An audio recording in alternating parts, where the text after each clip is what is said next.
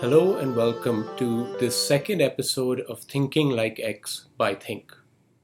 I am Madhav. In this episode, Mohanan, Tara, and I, all members of Think, are joined by Suvir Saran.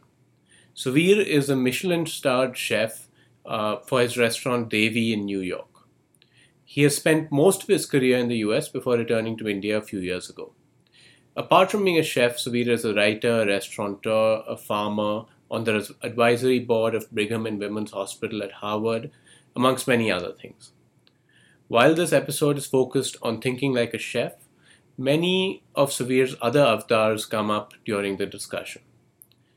Parts of this episode, especially towards the end, are very personal and really give us a sense of who Subir is. As you will see, there are many aspects of being a chef which generalize far outside that particular domain. Talking after the recording, Mohanan, Tara, and I saw various connections between the discussion in this episode and the previous one, thinking like a theoretical linguist. If you have had the chance to listen to both of these, you might enjoy reflecting on the commonality between these apparently distinct domains. We hope you enjoyed this episode. Subscribe to us on Apple Podcasts, Spotify, or your favorite podcast app for future episodes. Let's get started.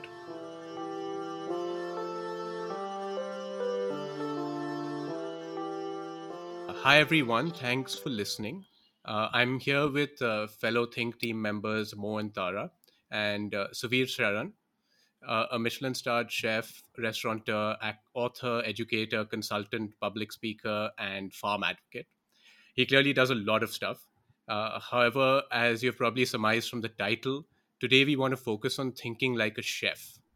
However, other aspects of his work and life will almost certainly enter our discussion today.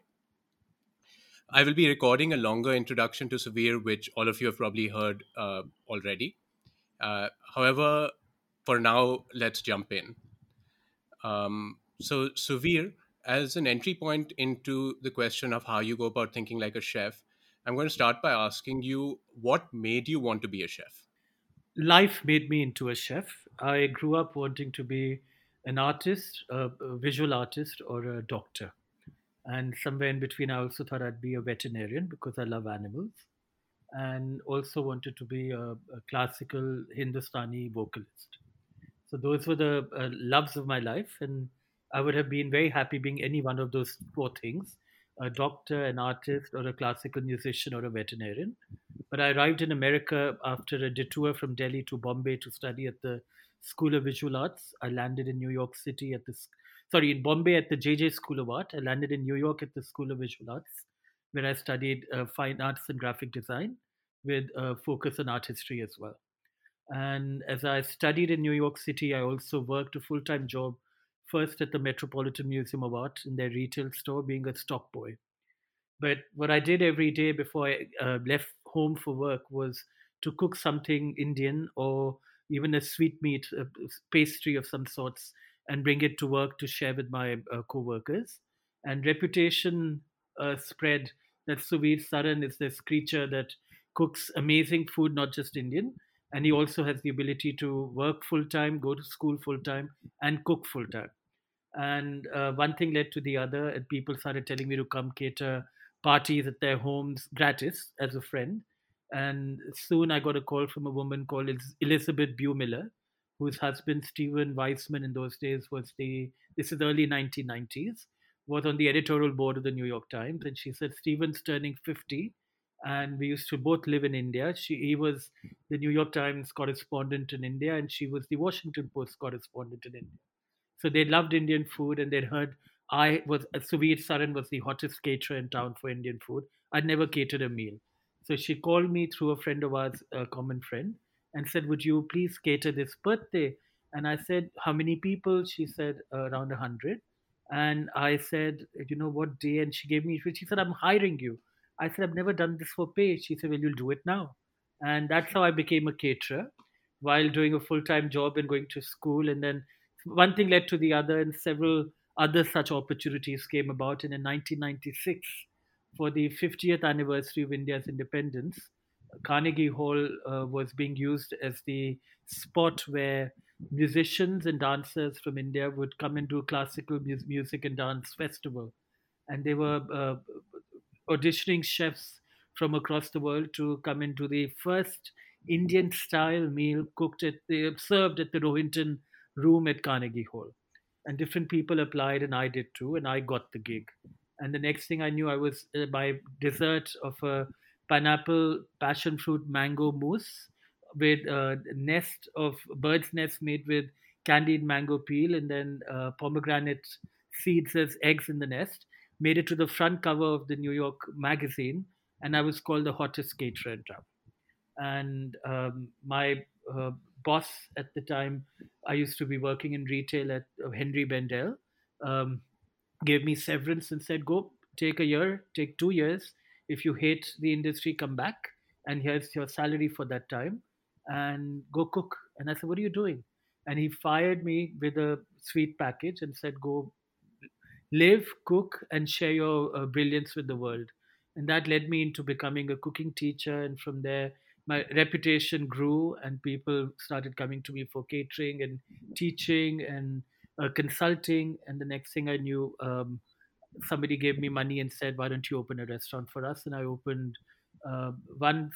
First, I consulted in a restaurant called Amma, and then I opened Devi, which when the Michelin Guide came to New York City for the first time in 2004 or five. I'm forgetting the date right now, but I was one of the first 18 chefs in America to get a Michelin star, and the first one that wasn't Northern European to get it. So a series of accidents or good lucks and just being in the right place at the right time, doing the right thing, led to me being a chef. It wasn't something I planned to do. From what you've said, and from what I've read and heard about you and the recipes I've seen of yours, beyond traditional dishes, you create new dishes where you put together ingredients from different cuisines, which to someone who is not a chef don't seem obvious bedfellows. For instance, there is this recipe of yours of deviled eggs with sambar powder, right? So, about this, I have a slightly longish and elaborate question. Now, when you are designing a dish, how do you go about it? I'm not talking about creating a recipe, I'm talking about just the creation of the dish. I can think of various possibilities. One is, do you think about which ingredients go together and plan what you're going to do? Or do you have some taste or flavor in mind, something you've eaten somewhere or imagined or remember, and perhaps a feel on your tongue from which then you work backwards and find ingredients to put together to create that? I Or think do it's you, sorry? no, no, carry on. Okay. Or do you have some, a taste or flavor in mind that creates this? Or um, do you take a dish and change an existing dish that you enjoy and make it more suited to your taste? Or maybe you need a dish in a hurry and you look at what's available and the dish creates itself. Or maybe you do all of these or something entirely different from all of these. So Um, Tara, I yes. think um, you've painted the perfect canvas in which a chef would operate. But I'm the most imperfect chef and imperfect or perfect imperfect human being. That I don't fit into any box of intelligence, creativity, genius, or extraordinariness. I, as I said, I just all kinds of happenstance and accidents have led me to where I am. I'm very mindful of where I am, what I'm not, and of my talents and my lack of them. So I live each day grabbing what life sends my way. And so if I'm standing somewhere or sitting or reading or writing or observing, if something speaks to me, I grab it and then I study it. And as I study it, and another thing tells me, I'm a plate, use me. And the other thing that had talked to me was an egg. And the third thing that I was craving was sambar powder or mora koiramba or something from southern India that's telling me, remember, Mudaliar auntie used to make this. And if 8 conversations in my head are happening at the same time about 8 different things that are harmonious in some connection to each other, I then start going into the kitchen and playing. And life guides you into doing the right thing because oftentimes those memories, those tastes, those sounds, those visual clues are all coming from a place of cohesiveness. and then they find their way onto the table. Most often, dishes in my head begin by a plate or a bowl or a cooking dish or a vessel telling me, pick me up, and I have something to teach you. And then what they take me down is memory lane and nostalgia and Indian history and tradition and the traditions of the world. And they all come together and inform me into being a mindful cook, a mindful chef, a mindful dishwasher, and a mindful artist, because they tell me what to do rather than me telling them what to do. And that's how alchemy happens in my kitchen. I'm no, I'm not a trained chef, so I never had a technique that guided me. I let life guide me. So that's my teacher. And I always tell my chefs that none of us live in vacuum packed bags that we can come out of nowhere and say, this is created by me.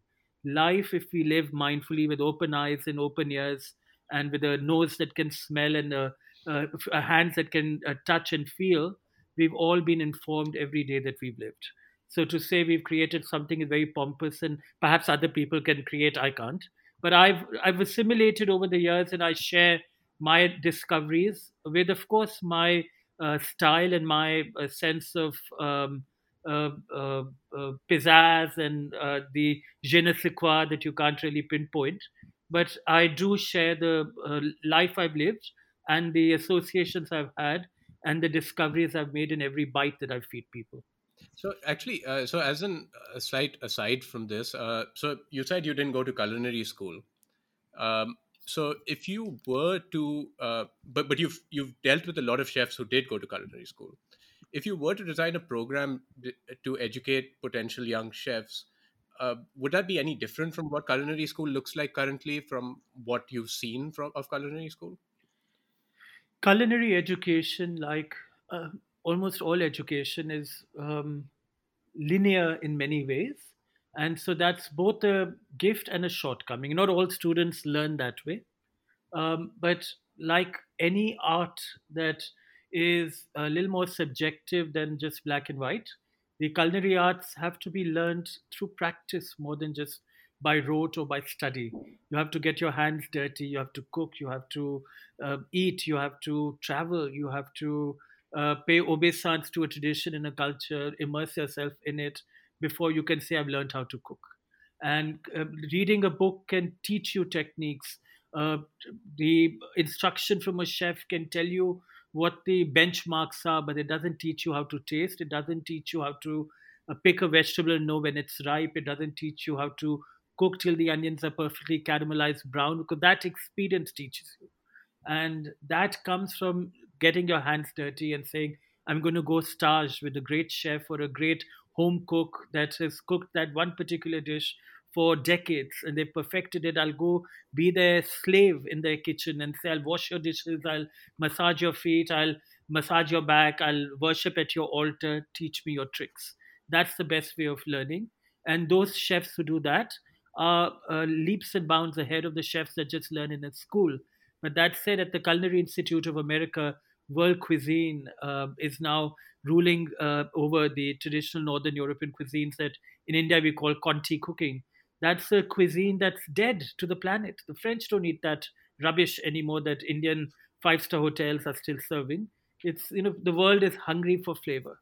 The world is hungry for stories being told through recipes that are being served on a plate. And to do that storytelling, to cook food that sings and dances with each flavor that people taste. You have to understand traditions, know about the masters that make a certain dish, understand the cultures from where they come from, have a context to each dish that you're making. And that comes from having a journey that you put into your métier, your passion, your vocation. And that doesn't come from either a classroom or a textbook, but comes from a sense of commitment to your passion and uh, the co-curricular activities that you can indulge in while you go to school. And some schools, like the Culinary Institute in America, are now sending kids for 4 6 month stages so they can go learn from these masters, travel in a different culture, and come back even more impassioned to learn the culinary arts and techniques and then translate them into beautiful food. You kind of, can I ask you, kind of emphasized mindfulness and nature and memory also. but in your memory there must be certain kinds of constraints. So when some voice speaks, you also mentioned cohesiveness, and there is a voice saying such and such, and there is another voice saying such and such other things. There must be something in your memory that says, oh, those two things can combine, those two other things cannot combine. So for ingredient one, you put, and then you are thinking of ingredient 2 versus 3, and then you say, 1 and 2 can combine, but 1 and 3 cannot combine. There must be something in your memory, something in your knowledge that gives you these constraints on combinability of different ingredients or different tastes. How would you use that in teaching? So, Mohanan, I grew up knowing from the age of 3 that I was a gay man. There was nothing that I was told that I ever held sacrosanct. Everything that they told me went against the grain of my very being and fabric. Society that I saw growing up in India was an anathema to who I was as a human being. So early on in my life, I learned that don't believe everything people tell you. Rules are meant to be broken. And in breaking those rules is the true joy of living. So I've never allowed any constraints to inform who I am. I always am the devil's advocate. I always take the contrarian view. I always do Y if people are telling me to do X. So I've never believed in following the straight and narrow path. I always tell people that there's no straight path. I always move gaily forward. So I'm always playing the impish clown in any straight gathering.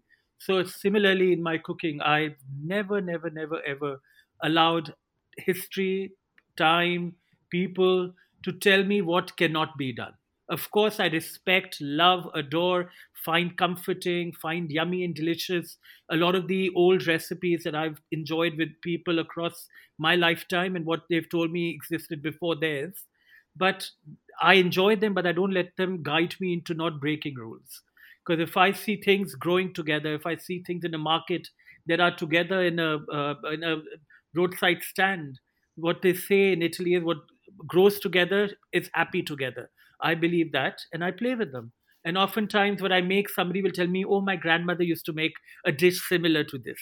So, what is one person's rules are often broken by another set of people's rules, because we are all creatures of habit, and sometimes our habits mislead us into believing that the possibilities are fewer than what we imagine. So, if you really want to create magic in the kitchen, you have to let go of all those rules that we've been given. Because if your taste buds have a sense of mindfulness, your mouth will never let you make accidents happen.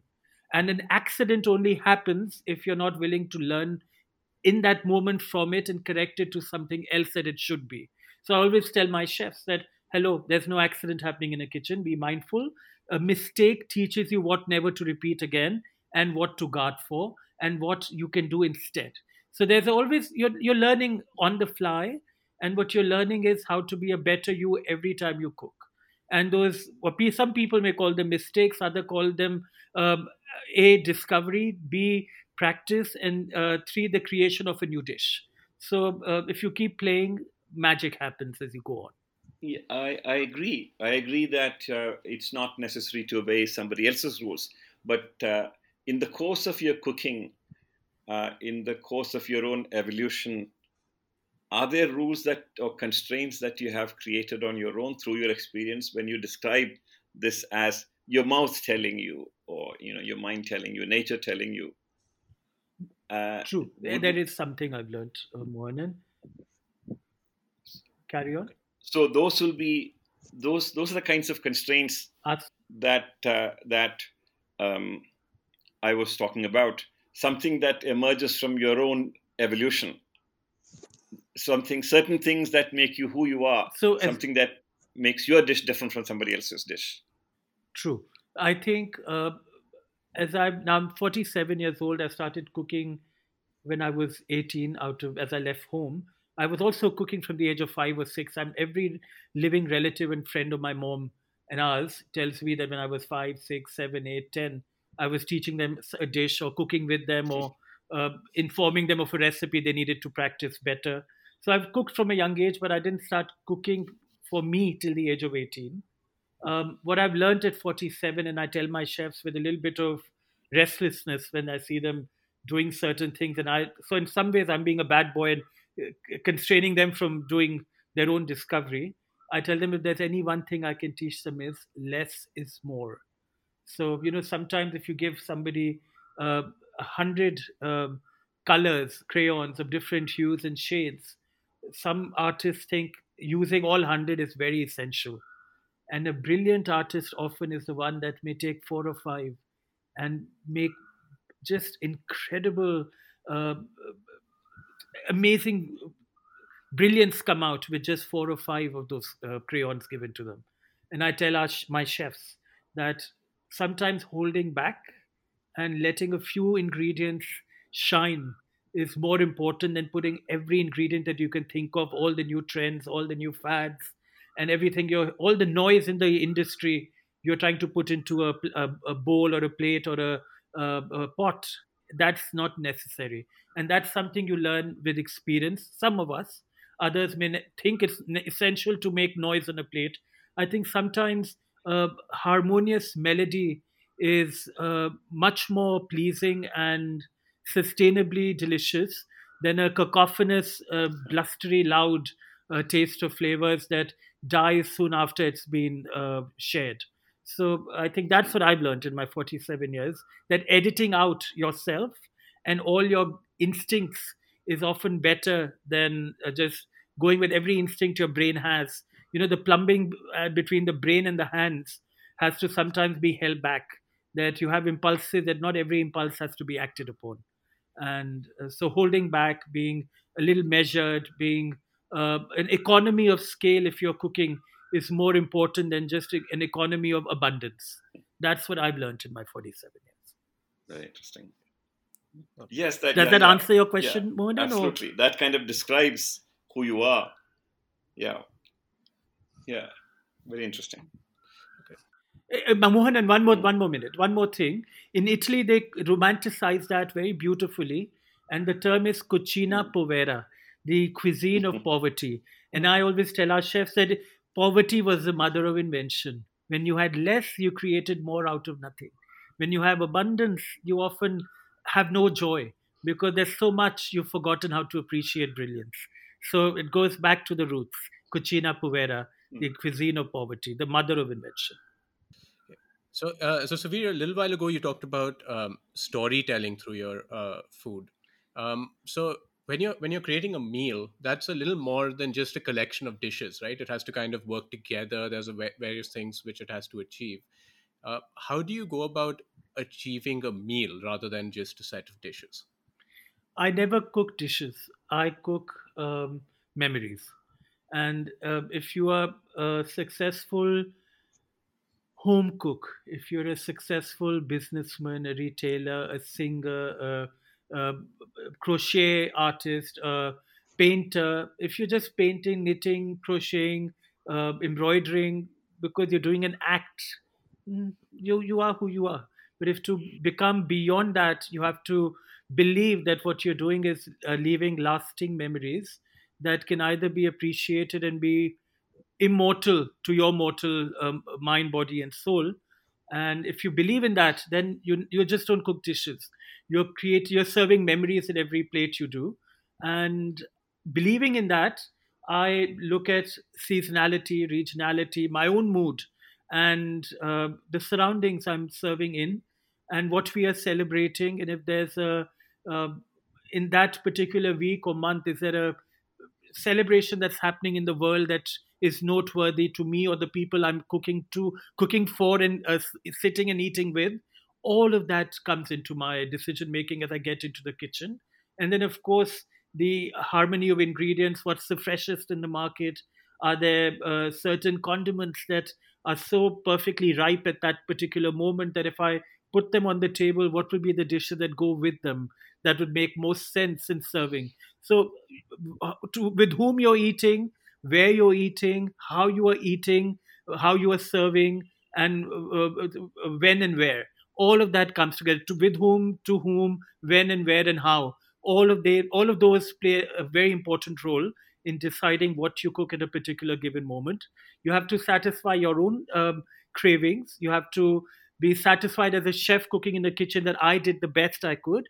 And then you have to make sure that all that sit at your table to eat think that what you've served is brilliant too. So, you have to, the food critic of New York Magazine, Gail Green, perhaps the greatest diva of American food criticism, in one of her reviews of me said, Sweet Saran has a caterer's palate. And I was rather offended that I was a caterer 15 years ago. Why is she calling me a caterer now? And I called up Gail. I said, Gail.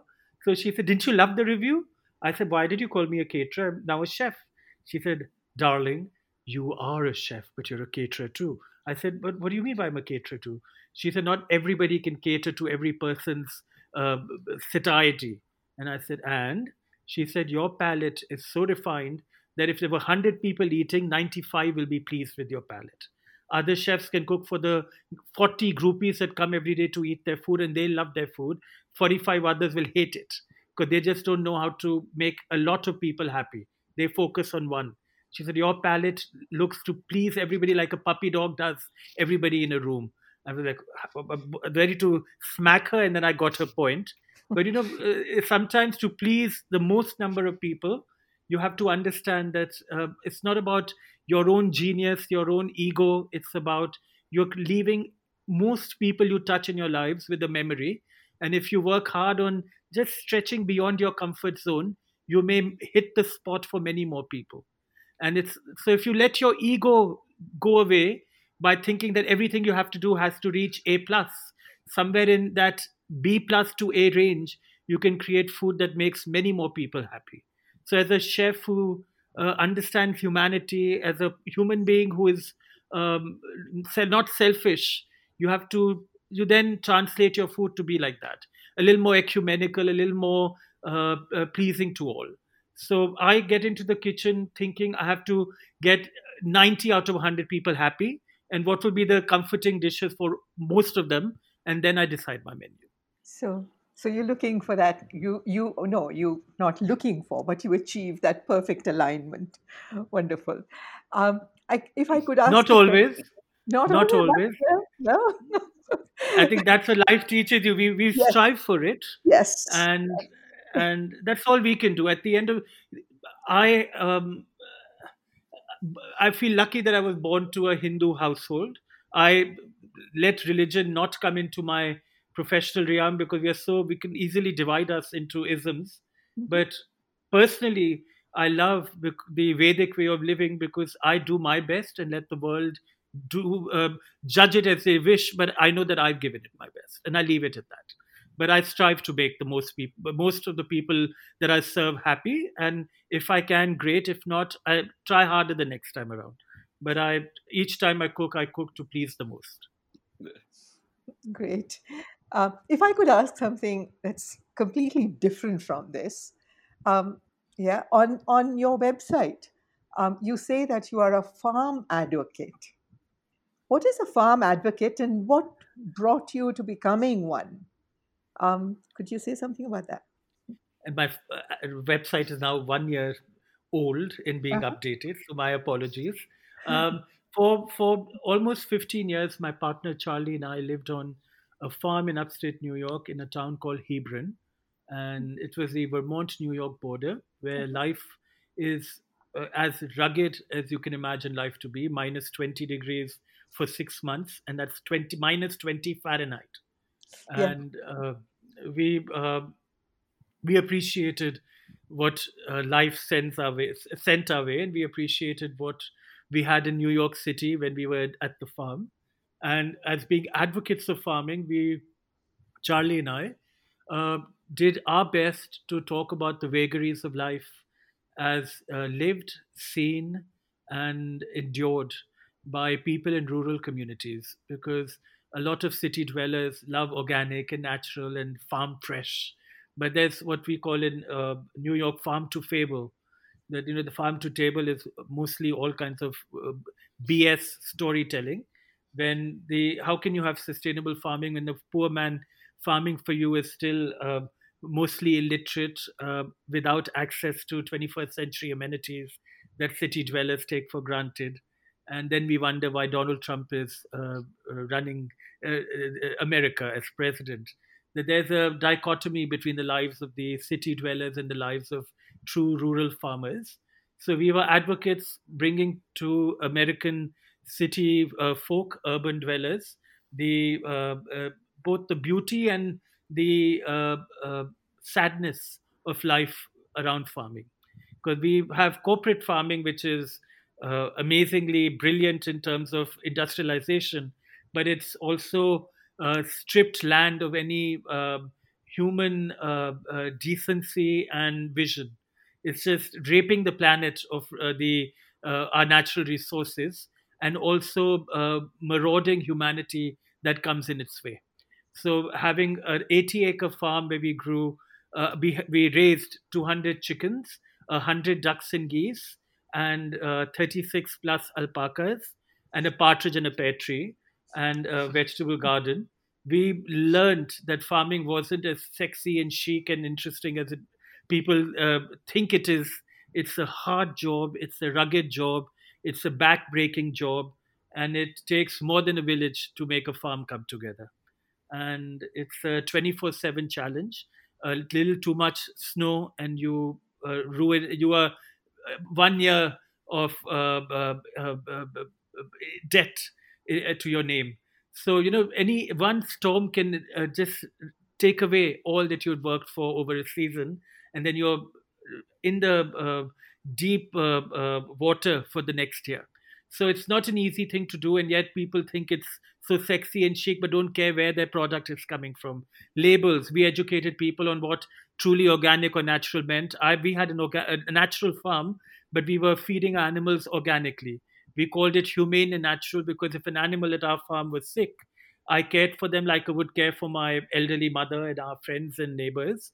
So when the animal got sick, we invited the vet. The vet came to the farm, took care of them. We put them into what we call the nursing barn or the dispensary barn. It's there that the animals were brought in when they were sick. After they got fine, they were then at that same barn for 3 or 4 more weeks till any antibiotics in their body had been depleted out of them, and then they went back to join the flock. So we took care of the lives we were entrusted to care for, and we provided for them even when they were sick. Organic farming means you buy organic grain, put a chicken in a cage, don't let it fly, but give it, stuff its mouth with organic grain, and then sell it in the market as organic chicken or organic eggs for 5 times the price and just maybe 5 or 10 times worse care at the farm. So mindfulness, again, going back to Mohanan's word of thinking that I use the word mindful. At the end of the day, as farm advocates, we were teaching people to be mindful of what they were asking for, what they were demanding for, what they were buying, and where and when it was coming to their table, from where and when it was, so that the seasonality, the sourcing, the political aspect of food industry, and the fads should all be looked at with a magnifying glass before we go behind them. So we, as a chef who was living the farming reality, I would bring to the chefs and tell them, guys, we can serve farm to fable food and lie that everything is 200 miles or less. But then where's the lemon coming from? Where are the spices coming from? Where's the tamarind paste coming from? It's not all local and natural. So we have to be more honest and say we'll try to be as sustainable, as local, as regional as possible. But then, of course, to bring flavor and to crave our craving, to sate our cravings, we have to break those rules as well. So as a farm advocate, we brought reality to the realm of cooking. You talked about how how it was running a farm and advocating for a farm, and you did start touching on how owning a farm impacted your cooking. Could you talk a little bit more about that? How it impacted how you actually went about creating stuff? Was this Madhav? Yeah. Madhav. It was a farm where I learned to cook more with less, because the closest grocery store to our farm was a grocery store of any gravitas, where ingredients were truly decent, was almost 20 miles away, and there were certain ingredients we would have to go 200 miles to get. So we had to think, we had to create, we had to do with less, and we were stuck in the middle of nowhere. So if we had cravings that were deeply rooted in my Indian memory, I had to be 200 miles from humanity and still be able to sate those cravings. So at the farm, I learned how to use what was available, make substitutions with ingredients that were nowhere closely related to the ingredients I needed to create to sate my cravings. And I realized that balsamic vinegar can do the work of good old balsamic vinegar can do the work of tamarind chutney when put to the in the used the right way. And you realize that there are many substitutions that you can do if your eyes are open, your taste buds are ready to discover, and you are put into a desert with no oasis anywhere in sight. So that's what the farm taught me. That we became very clever cooks, Charlie and I, and our home was the Grand Central Station of the back of Beyond. So even though we lived in a town with no more than 500 people in a landmass that may have been 50-mile radius, our home was packed with people. We could be hosting 150 people for dinner that I and Charlie had cooked together, or we could be hosting a couple for a weekend where they'd paid $20,000 to come spend a weekend at our home to a charity. And we would be cooking meals that they thought were the most memorable morsels they'd eaten in a lifetime. So we were serving fanciful food to country fare to classic Indian cooking, all in the middle of nowhere because we stocked our pantry very well. I learned how to keep a pantry, a larder, cellar, all perfectly full of stuff. Charlie kept a diary of what was being used, would then make a list of what was missing. It brought order to our lives. It taught us how to create with less, and it taught us the rigor and discipline of thinking about what we are doing the next minute, not just taking it for granted that order on Amazon, same day delivery will bring it to us within an hour. So we learned not to be capricious and just think off the fly. We had to be planning our lives a little better, and we had to teach ourselves to deliver with less. Interesting. In responding to Madhav, you talked about your craving, and you also mentioned something like replacing tamarind with balsamic vinegar. So I was wondering, do you do cooking in your mind? Let me explain. Our daughter is a dancer, and she does what she calls mental dance. And when I want to give a talk, I often do that talk in my mind when I'm having a shower. Sometimes I play ping pong in my mind. Do you cook in your mind? Do I cook up mischief. I cook up recipes, I guess, in my mind. I do. Yeah, I think we all do. I think yes, I do. I would be lying if I said I don't, because at breakfast I'm already thinking of what I want to eat for lunch. At lunch I'm thinking about what I may want for a snack in the evening, and as I'm eating that snack I'm thinking about what I'm cooking for dinner. And at dinner I'm thinking about the meals I should have cooked during the day that would have been even better than what I cooked. So yes, I do cook in my mind like your daughter dances in her mind and you ping pong in your head. So I think all of us are passionate about certain things, and we do indulge them in our head. And I'm no different. Yes.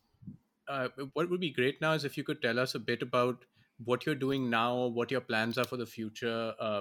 Um, uh, what is your journey going forward from here?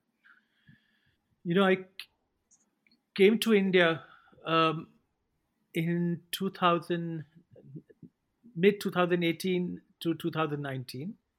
I had suffered a stroke in New York, and I had 7 concussions that made me go blind in my right eye, and I could see 5 feet in my left eye.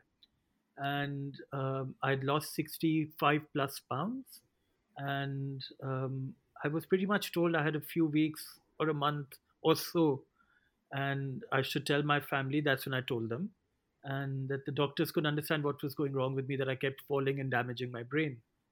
And when there was no hope, Charlie, my mother, my family, they decided that India would be the place I should come to. And that point, I couldn't argue with them or fight them because there wasn't much left of me to fight anybody for anything. I barely could walk without help.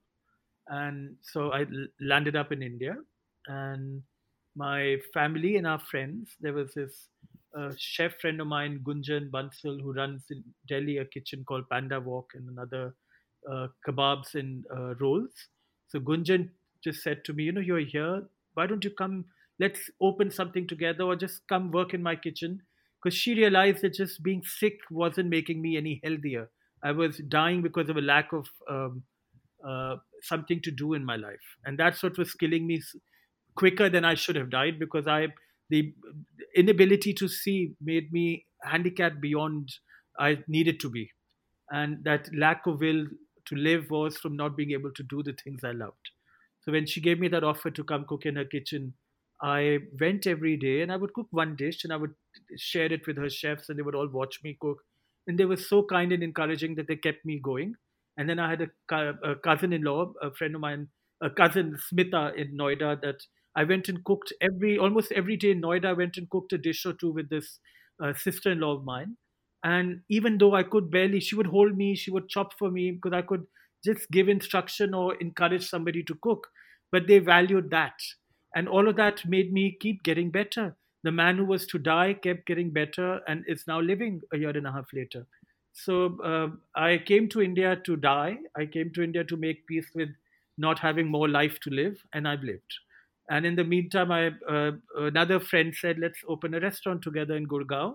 So we opened the House of Celeste on 32nd Avenue in Gurgaon, and that opened end of last year. And we were still in our pre-opening, soft opening phase when COVID-19 made all the restaurants in the area shut down by a diktat of the government. So we are now closed till we open again. And so at the House of Celeste, the food was progressive Indian. People who had the good luck of dining there, who I had the good luck of feeding before we were shut down by COVID, all came to say that there wasn't another food like that in India. It's just Indian food cooked by an Indian who's Indian in the 21st century.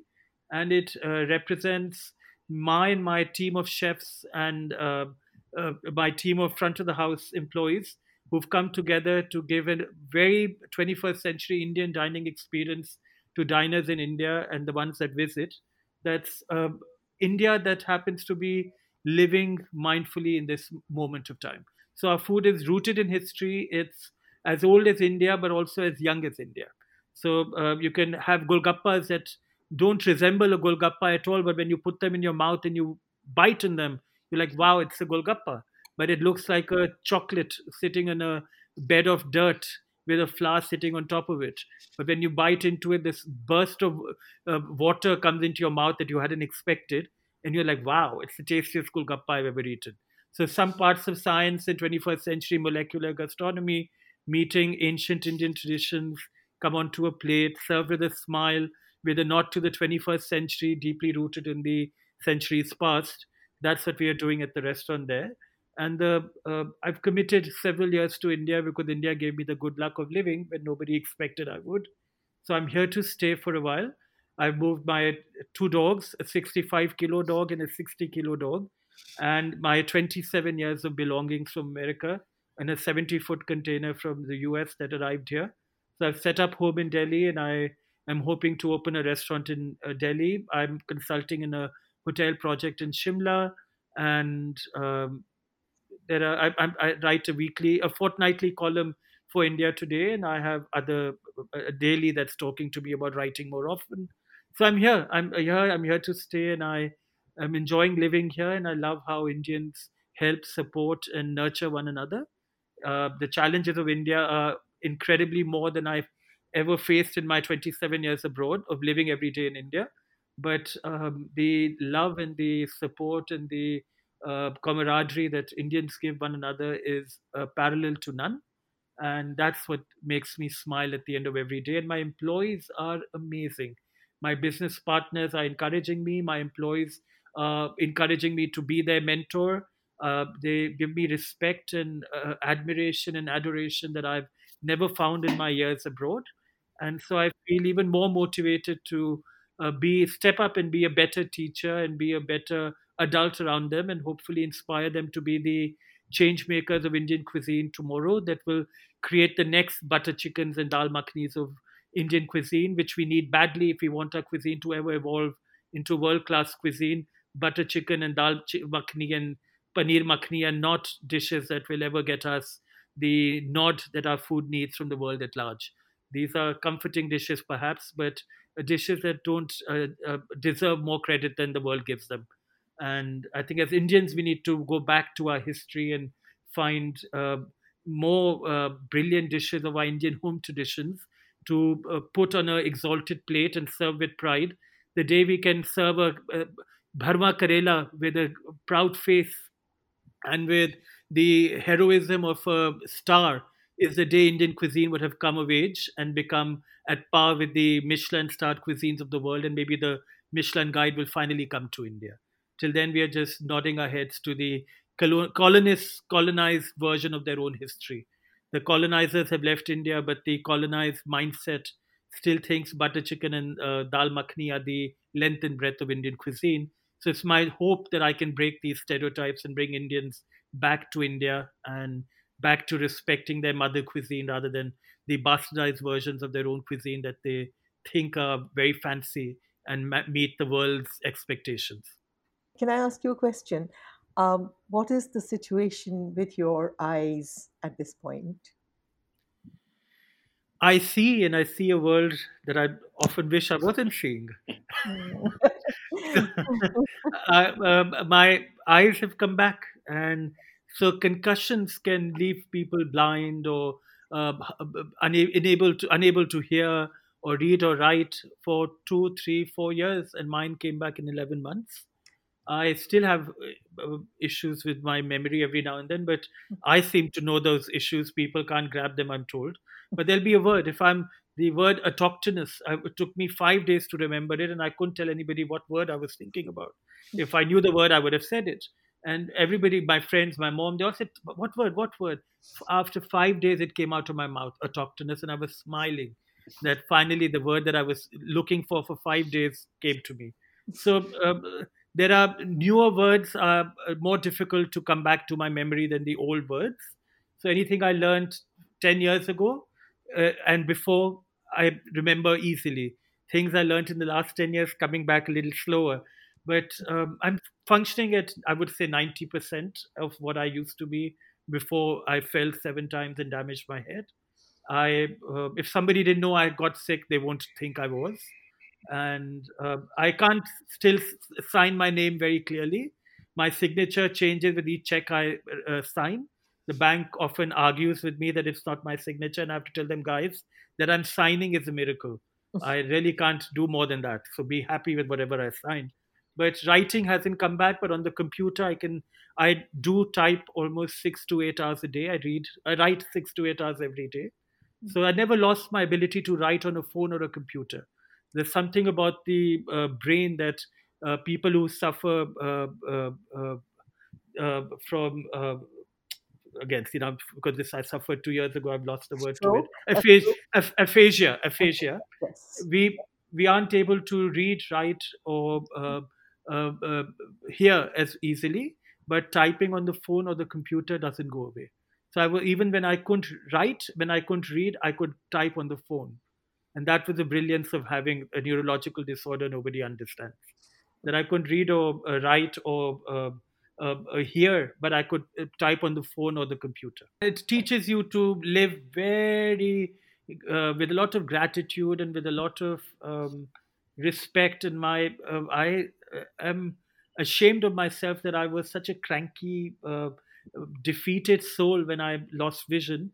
And here, people who don't have eyesight from birth or have gotten completely blind and irreversibly so are smiling and being perfect citizens of the world and carrying their weight and others on their shoulders with nary a complaint. And I was like a little spoiled brat and giving up on life when I couldn't see. So it teaches you that how lucky we are and how spoiled we are. Yeah. I guess. So, Yeah. yeah, No, sorry. I was just going to say, looks like mindfulness defines you. Yeah. No, it may define me, but I'm no Gandhi. But I was going to say Gandhi, but Gandhi did a lot of naughty things himself. So none of us, none of us are saints. We if we just know that it's important to be mindful, even if 5 out of the 30 things we do every day can be mindful, it's better than doing all 30 things wrong. So I'm hoping that my last 2 years have taught me to be a better human being. And I tell everybody around me that if I make those mistakes I used to make before, or if I do things that are wrong, a true friend, a true mentee, a true co worker, a true family member, they'll all correct you or at least tell you you're doing something wrong. But we've all become so politically correct. We've all become such sheep. We are not people, we are sheeple, that we are so afraid to be honest and earnest and sincere, that we're all trying to play the popularity game rather than the sincerity game. And we don't teach each other to be better humans. We allow monsters to replace the human beings we are friends with.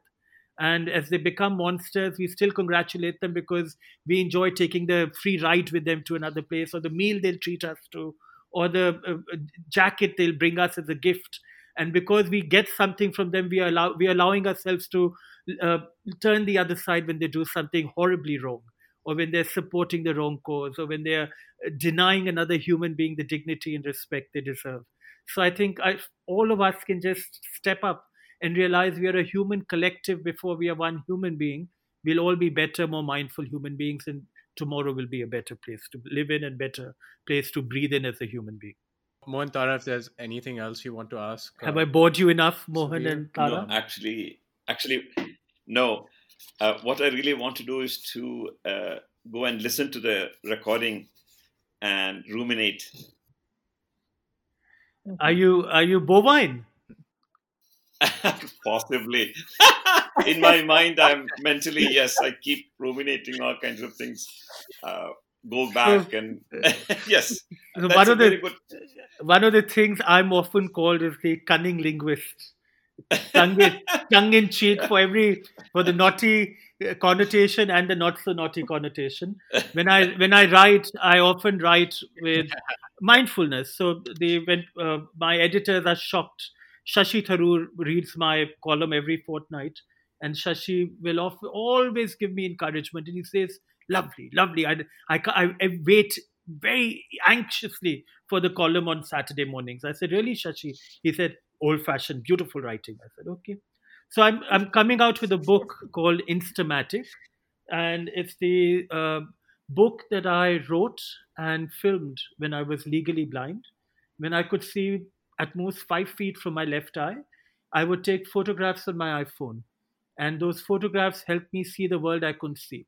Because when I brought it to my close to my nose, I could see what I couldn't see with my eyes, and I would see those images and I would write about them. So Instamatic is my uh, uh, book on what I clicked with a camera, the iPhone, and what I thought about when I saw those images as a blind human being. And 80 photographs and 80 essays being released in a couple of months. They were being released in March, but we had to cancel the book release. And it's Instamatics, which is a chef's deeper look into the world, Insta world that we live in.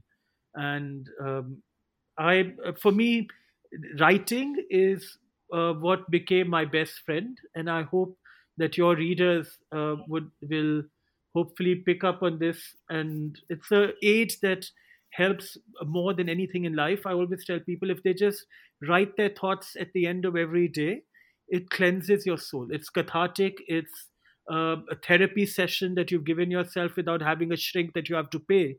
Because once you've written those thoughts, they've gone from your head and hands into the ether, and you can either read them again, or sometimes you don't go back to them for years and maybe never. But those thoughts that are itching you inside, you are pinching, you are hurting, you are boiling in your blood, they've all been written down, put down. Often you forget about them, and what was boiling and hurting and pinching and itching all dissipates. So if I can do anything to help another person, I tell them, write every day, never to sell a book, but just do it for yourself. Write a diary, write in your computer, in your drafts, in your notes, wherever you can write, and file it into that cabinet of nothing that nobody else needs to know about. And if you ever want to, sometimes my columns, I'll just, like yesterday, I was thinking next week I'll write a column about the difference between joy and happiness. And I realized I'd written a note when I was literally had a stroke, and 8 days later I was writing it. And I remembered, and I went looking for it, and I found it by just doing a search on the computer for joy, happiness. And I found that little essay I'd written 8 days after my stroke. And I found it, and now I've expounded on it, and I'm writing my next week's column, beginning with that. So if writing is wonderful, and um that's the one thing that I ruminate over, is the ability to have the gift of being able to read, write, hear. And so I hope your readers appreciate this gift you are giving them of sharing thoughts with them, and hopefully they'll share theirs in a computer and leave it for the world to read if they care to, or just lock them up with a passcode that nobody else can decipher. Okay. So, Savir, is there anything else you would like to add to this podcast? Because I think it's we've talked about a lot of things, and it's been extremely inspirational and extremely thought provoking. Um, There is a food for thought that I'd love to leave your audience with. Um, we are what we eat. We are a sum of our experiences. And one of the last final acts of our lives can be an act of generosity and decency and um, sincerity, and that would be organ donation. And when I lost my father at the age of 65, 65, 66, several years ago, 10 years ago, I almost, he died of he died of issues relating from liver failure. And 9 years before he died, he'd gotten a cadaveric liver in America, and that gave him that new lease on life of 9 years. And Papa came back to India and lived a beautiful life till the day he died. And we knew, the doctors had told us 8 to 10 years, and he got 9. We were very grateful, and we wouldn't have gotten those years with him had a 19-year-old boy who died in America not signed up for giving his organs if he had died in an accident. And because you can sign up for your organs for donation, not everybody who does that has the good luck of actually helping someone. Very few can actually give even after having signed up for it. In India, there's a pressing need for organs and for organ donations.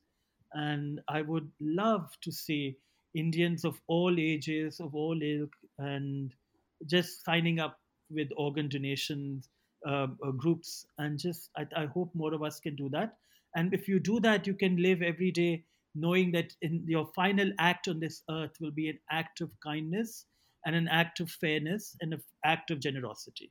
So I would love it if you can make this part of your every podcast should end with a plea to your audience to say, if you haven't signed up, sign up for organ donation.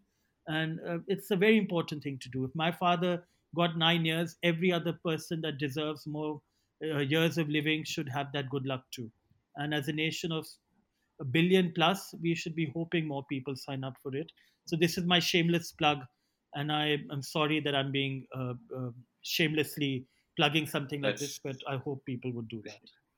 We would all eat better and live better and be more be happier about ourselves if we know we are doing that to help another life if something were to happen to us. Your plug-in is much That's a great appreciated. thought. Yeah. Thank you. Thanks for indulging me. Okay.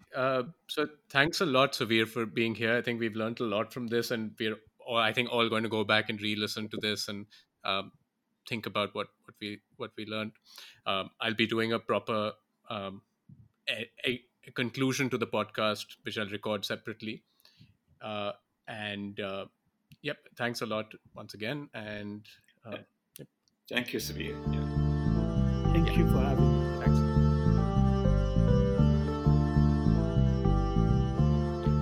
We hope you enjoyed this second episode of Thinking Like X. If you saw value in it, subscribe to us on Apple Podcasts, Spotify, or your favorite podcast app for future episodes.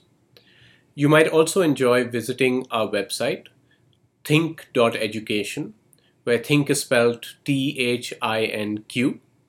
We have various articles, videos, and educational materials on inquiry and critical thinking there. You will find links on our website to our social media. You can follow us there to get updates on webinars and courses Think offers. I would like to thank Vedant Chandra for our theme music and Malika Nanda for the design of the podcast image. See you next time.